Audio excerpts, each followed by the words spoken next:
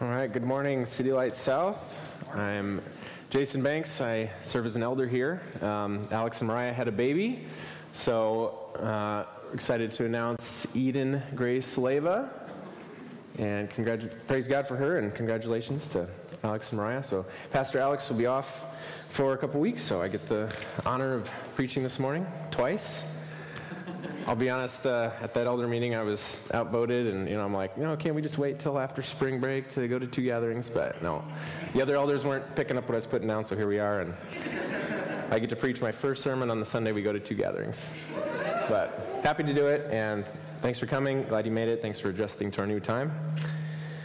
Last week, on my way home from work, I was driving home, and there was a guy standing in the middle of the street, standing right in the middle of Old Cheney.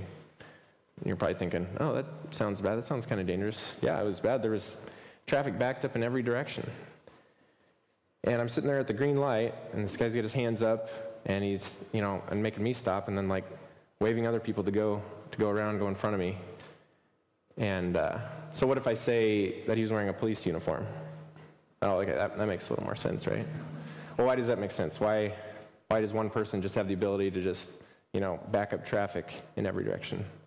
Because everybody that was driving recognized the authority of that police officer.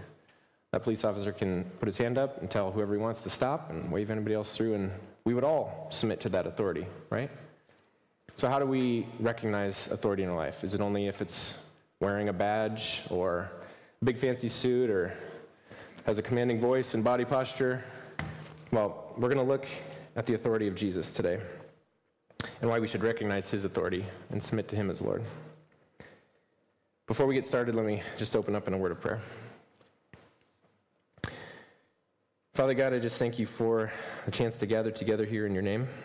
I pray that you would speak clearly through me the message that you have for all of us here.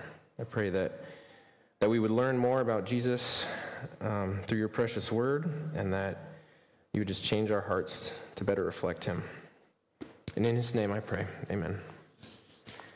So let's look at where we are in Matthew. Go ahead and open up to Matthew 8, either in your Bible or on your phone. And if you're a little confused, like, hey, weren't we just in Matthew 4 last week? Yes, we were. In the fall, we went through a 12-week series on the Sermon on the Mount. The Sermon on the Mount covers chapters 5 through 7. So then after that, we went back to the beginning and restarted Matthew. So yes, last week we were in chapter 4. This week we're in chapter 8. And we're going to pick up after the Sermon on the Mount. And chapter 7, just to kind of set the stage a little, ends like this. When Jesus had finished saying these things, the crowds were astonished at his teaching, because he was teaching them like one who had authority and not like their scribes. So already, at the very beginning of Jesus' ministry, people recognize his authority. This man knows what he's talking about. The way he talks about the kingdom of heaven and the will of his Father in heaven. He's not just another talking head repeating the same rules over and over like the Pharisees and the scribes and the teachers of the law. This man knows what he's talking about. This man is from God.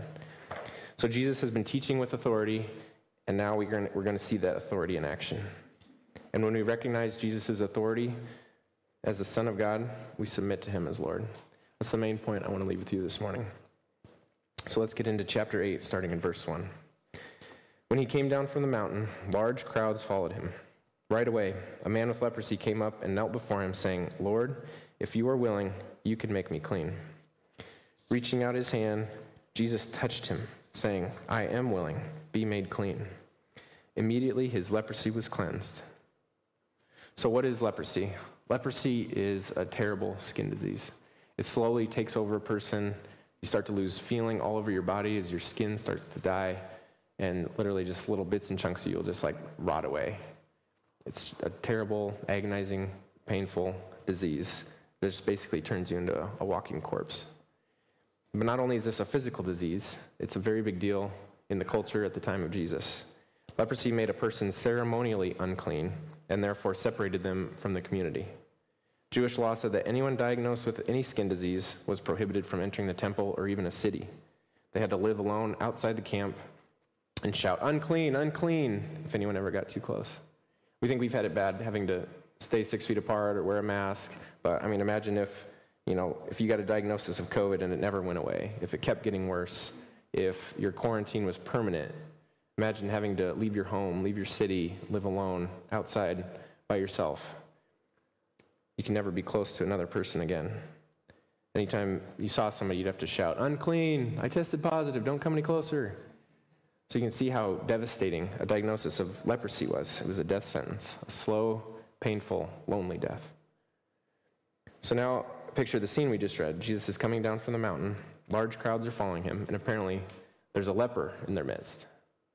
And I just imagine the crowds just reacting in horror when they realize, "Get away, there's a leper, don't let him touch you, he's unclean." But he doesn't care. He's so desperate. He doesn't care about the crowds or the law. He has one thing on his mind. He's had one thing on his mind for years. I want to be clean. And somehow he knows this is his chance. This is his only hope. Lord, if you are willing, you can make me clean. Not, can you help me out here? Is there anything you can do? Please help me. Please take pity on me. And not even just, can you heal me? Because remember, this is more than just a physical disease. This man is spiritually and ceremonially unclean. He needs more than healing. He needs to be made clean. Because right now he is unwelcome in the community. He is unwelcome in his own home. He is unwelcome to the temple to worship his God. Physically, socially, spiritually outcast. So in his brokenness, in his hopelessness, he comes to Jesus, kneels before him, calls him Lord, and in faith says, "If you are willing, you can make me clean." And then Jesus does the unthinkable. Jesus reaches out and touches him. According to Jewish law, if you touch someone with a skin disease, then you yourself became unclean. So by touching him, Jesus seemingly condemns himself with this contagious skin disease. But instead of being defiled by this man's disease, Jesus gives the man his cleanness. Isn't this a beautiful picture of the gospel? A hopeless, broken man on his knees in need of what he cannot do for himself, humbling himself before the Savior with nothing to offer but simply saying, "Lord, if you are willing, you can make me clean." And reaching out his hand, Jesus touched him, saying, "I am willing, be made clean." And he offers the same thing to us. Even though we are unclean and sinful, Jesus, the Son of God, reaches down to us and looks us compassionately in the eye and says, "I am willing, be made clean." He takes our sin and shame upon himself and gives us his cleanness, his purity, his righteousness. When we come and submit to Jesus as Lord, he is willing to cleanse us. How do we know that he's willing? How do we know it's not just this one particular leper he was willing to clean? Because Jesus said in John 6:40, "For this is the will of my Father, that everyone who sees the Son and believes in him will have eternal life." He is willing. Are you willing to come before the Savior and kneel and ask to be cleansed? So immediately his leprosy was cleansed. And then in verse 4, Jesus told him, "See that you don't tell anyone, but go show yourself to the priest and offer the gift that Moses commanded as a testimony to them." Okay, so don't tell anyone, but go show yourself to the priest. What's going on here? So right away, since this is early in Jesus' ministry, it seems he's still trying somewhat to keep a low profile. He doesn't want to just get completely swamped with crowds who are only coming to look for a miracle, only coming to be physically healed. That's not the only purpose of his public ministry. And then go show yourself to the priest as a testimony to them. What's that all about? Well, only a priest could diagnose someone as unclean, so then only a priest could declare someone clean. Since leprosy was incurable, it was thought in that time to be a curse from God. So if it was ever cured, then it had to be God who cured it, right? This is the testimony to them, that God just healed this person by touching him in person.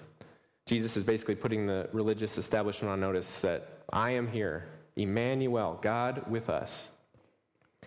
Jesus physically cured him of his disease, but he was still technically, ceremonially unclean until he went to the priest and presented him himself and offered the gift, the sacrifices prescribed in the law. Jesus didn't want to only heal him physically, but he wanted to restore him ceremonially and spiritually and communally as well. Offer the gift that Moses commanded. There's a very lengthy process in Leviticus 14, according to the law, of how a priest would restore a person who had been diagnosed with any skin disease, including leprosy, but how the priest would restore them, and it's crazy. It takes over a week. You can look it up for yourself, but there's birds, blood, a lot of bathing, and But after all the cleansing, after the person is actually declared clean, then he can go to the temple. He must bring 3 unblemished lambs to the priest so that he can be fully restored. One for a guilt offering, one for a burnt offering, and one for a sin offering. And Leviticus 14:19 says, "The priest is to sacrifice the sin offering to make atonement for the one to be cleansed from his uncleanness." An unblemished lamb sacrificed as a sin offering to make atonement to be clean. Wow. What does that sound like? I mean, that sounds like Jesus. To me, that sounds like John the Baptist talking about Jesus. Look, the Lamb of God who takes away the sin of the world. And remember what Jesus said in Matthew 5:17. Don't think that I came to abolish the law or the prophets. I did not come to abolish, but to fulfill. He doesn't want to circumvent the law or undermine it. He is fulfilling it, all the while restoring people to something even better. Jesus came to fulfill the law. He is the unblemished lamb. He is the better sacrifice, and he has authority to make us clean. Let's continue on in verse 5. When he entered Capernaum, a centurion came to him, pleading with him, "Lord, my servant is lying at home, paralyzed, in terrible agony." And he said to him, "Am I to come and heal him?" "Lord," the centurion replied, "I am not worthy to have you come under my roof. But just say the word, and my servant will be healed. For I too am a man under authority, having soldiers under my command. I say to this one, 'Go,' and he goes, and to another, 'Come,' and he comes, and to my servant, 'Do this,' and he does it." Hearing this, Jesus was amazed, and said to those following him, "Truly I tell you, I have not found anyone in Israel with so great a faith." So Rome has conquered Israel. They have military forces occupying the region. The commanders of the soldiers are called centurions, and they would have been foreigners, not Jewish, Gentiles. So that's who this guy is. And in the Roman Empire, all authority belonged to the emperor, and he could delegate it to whoever he wanted, but it was still his authority. So when a centurion gives an order to a soldier, that soldier is obeying the emperor himself. So when the centurion says in verse 9, "I too am a man under authority," he's saying, I submit to Rome, I submit to the emperor, and then I can therefore exercise his authority however I deem necessary. He recognizes the authority of Jesus in the same way. But just say the word, and my servant will be healed. By the grace of God, he recognizes that Jesus' authority is from God. And surely God has authority over disease. So Jesus can exercise this same authority. In the same way the centurion orders servants to go there and do this, he believes that Jesus can give orders to an illness and tell it to go, and it's as good as gone. He knew who Jesus was, and he believed in him. No wonder Jesus is amazed. This is the first guy who gets it. Verse 10, hearing this, Jesus was amazed and said to those following him, "Truly I tell you, I have not found anyone in Israel with so great a faith." I mean, how cool is it that Jesus can be amazed? In fact, I think it would take a lot to amaze Jesus, and in fact, there's only 2 places in Scripture where it tells us that Jesus was amazed. And for me, this is just a good reminder that even though he is the Son of God, he is human. He has emotions. His response continues in verse 13. Then Jesus told the centurion, "Go, as you have believed, let it be done for you." And his servant was healed at that very moment. We often say here it's not about the size or strength of your faith, but about the object of your faith. Did the centurion's great faith heal his servant? Or by the grace of God, did Jesus display his authority to heal? I hope this encourages you to have great faith. Not to try really hard to muster up faith that is great, but to have faith in the one who is great. Do you believe the promises of God? Do you believe that you take Jesus at his word? Do you believe that what he says is as good as done? Because this Gentile centurion did. Because of his faith, and more importantly, because of God's grace, Jesus healed his servant. And Jesus highlights the importance of faith in verses 11 and 12. "I tell you that many will come from east and west to share the banquet with Abraham, Isaac, and Jacob in the kingdom of heaven. But the sons of the kingdom will be thrown into the outer darkness, where there will be weeping and gnashing of teeth." First off, can we all agree that somebody chewing in your ear is its own kind of torture? I hear Jesus say gnashing of teeth, and all I can hear just that coworker just hovering over my shoulder, just chomping on his gum, just that's a living hell, yeah. No, I kid, but this is serious. I mean, this would have shocked the crowds following him. And this stark reminder reminds us of other warnings that Jesus gave in chapter 7 during the Sermon on the Mount. Not everyone who says to me, 'Lord, Lord,' will enter the kingdom of heaven, but only the one who does the will of my Father in heaven. Every tree that doesn't produce good fruit is cut down and thrown into the fire." But here Jesus is taking it a step further by specifically calling out the sons of the kingdom, Jewish people, or at least those who have been clinging to their heritage alone as a free ticket to heaven.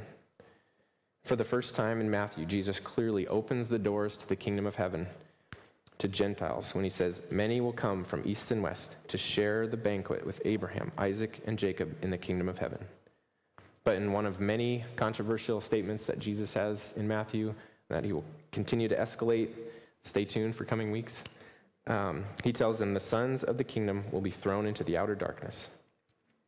Throughout his ministry, Jesus encountered both Jews that were following him and Jews that were opposed to him, who were clinging to their heritage, clinging to Abraham, to their past, and using that to justify themselves. And Jesus often had to give them a wake-up call, like he does here. What about you? Do you need a wake-up call? I'm sorry if you've been deceived or misled, but it doesn't matter how many times you've been to church. It doesn't matter what your parents believed. It doesn't matter how good of a person you think you are. Don't rely on your heritage or anything like that. Just listen to Jesus and his word. And what do you hear in these verses? What speaks louder to you? Do you hear Jesus welcoming you to the celebration of his kingdom? Many will come from east and west to share in the banquet. Or do you hear the warning? The sons of the kingdom will be thrown into the outer darkness. If you only hear the warning, will you stop and listen to it? Will you recognize the authority of Jesus? Will you put your faith in him? Not in anything you've done, not in your past, not in your future plans, but in him and in his finished work of his death and resurrection. Will you submit to his authority as Lord? Let's continue on with the next miracle in verse 14. Jesus went into Peter's house and saw his mother-in-law lying there with a fever. So he touched her hand, and the fever left her. Then she got up and began to serve him. So we hear fever, and we think, oh, fever, that's too bad. She probably feels kind of yucky. She's probably laying on the couch, catching up on her soaps. But there's no medicine, there's no ibuprofen, there's no Netflix. I mean, a fever in those days could kill. And if you're like me and all of your science and medical knowledge comes from the Magic School Bus growing up, you know that a fever isn't the problem. It's a symptom of a bigger problem. Your body's trying to, fight off a virus or something. But Jesus not only takes away the fever, he apparently takes away the sickness that's causing the fever, because she immediately feels well enough to begin serving him. Jesus reaches out to the helpless, restores her, and she responds by serving him. Again, we see the humanity of Jesus here, just in the fact that after he heals her, she begins to serve him because he has needs, and he has a busy night ahead. Verse 16. When the evening came, they brought to him many who were demon-possessed. He drove out the spirits with a word and healed all who were sick, so that what was spoken through the prophet Isaiah might be fulfilled. He himself took our weaknesses and carried our diseases.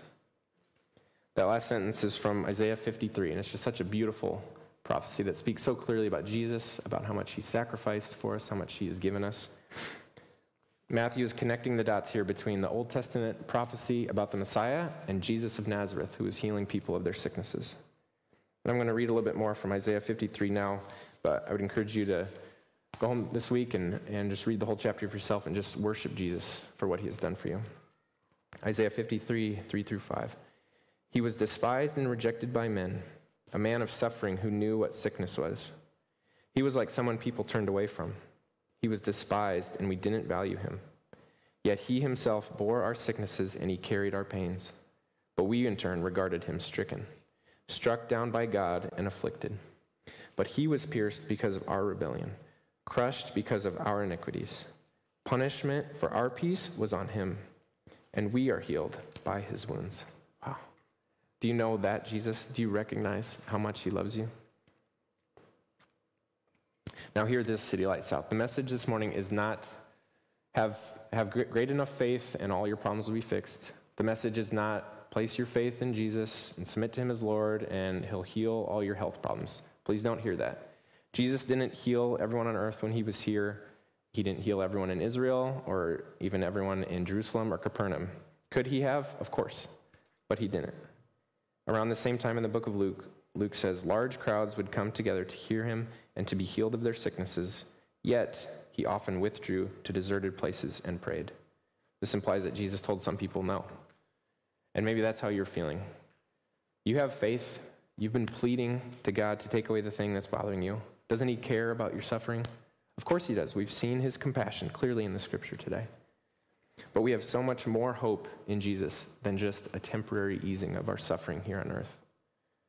The sickness and suffering in this broken world is very real. Yes, I'm not trying to minimize how broken and messed up this world is. I'm not trying to minimize what anybody's going through or how anyone's feeling. But suffering is not the main problem. Like a fever, it is a symptom of a greater problem. That greater problem is sin. That's what Jesus came to cleanse. That's what Jesus came to heal. That's what Jesus came to redeem, sin. He didn't come to suffer and die on the cross so we can have an easy life now. He died and rose again so we can have new life with him forever.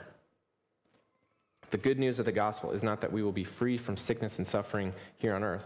The good news is that Jesus paid the price that sin demanded, that Jesus suffered and died in your place so you can have eternal life. So that as Paul said, for I consider that the sufferings of this present time are not worth comparing with the glory that is going to be revealed to us. That's what these miracles do. They reveal a tiny glimpse of the glory of God that we will get to experience in his kingdom when he restores all things to himself as they were originally meant to be. If we will come to Jesus and humbly submit to him as Lord, Lord, if you are willing, you can make me clean. Do you believe that this morning? Will you submit to him and his authority? Let's pray. God, I pray for all of us in this room that we would just see more clearly the authority of Jesus, that we would submit to him, that we would realize that he is worthy to be submitted to. And for all those here who are hurting and suffering, God, I pray for a miracle, that you would heal, that you would restore. But for all the times that you don't, if you say no or not yet, God, I ask for faith to trust that you are still in control. And God, I pray for those who haven't yet submitted to Jesus as Lord, that they would see the leprosy that is taking over their life and just making them numb to the effects of sin and how it's actually destroying their life. And realize that only you can make them clean and that you're willing to. You are more than willing to, God. All you desire is that people would come to you so that you can make us clean. Please help us believe this truth. Amen.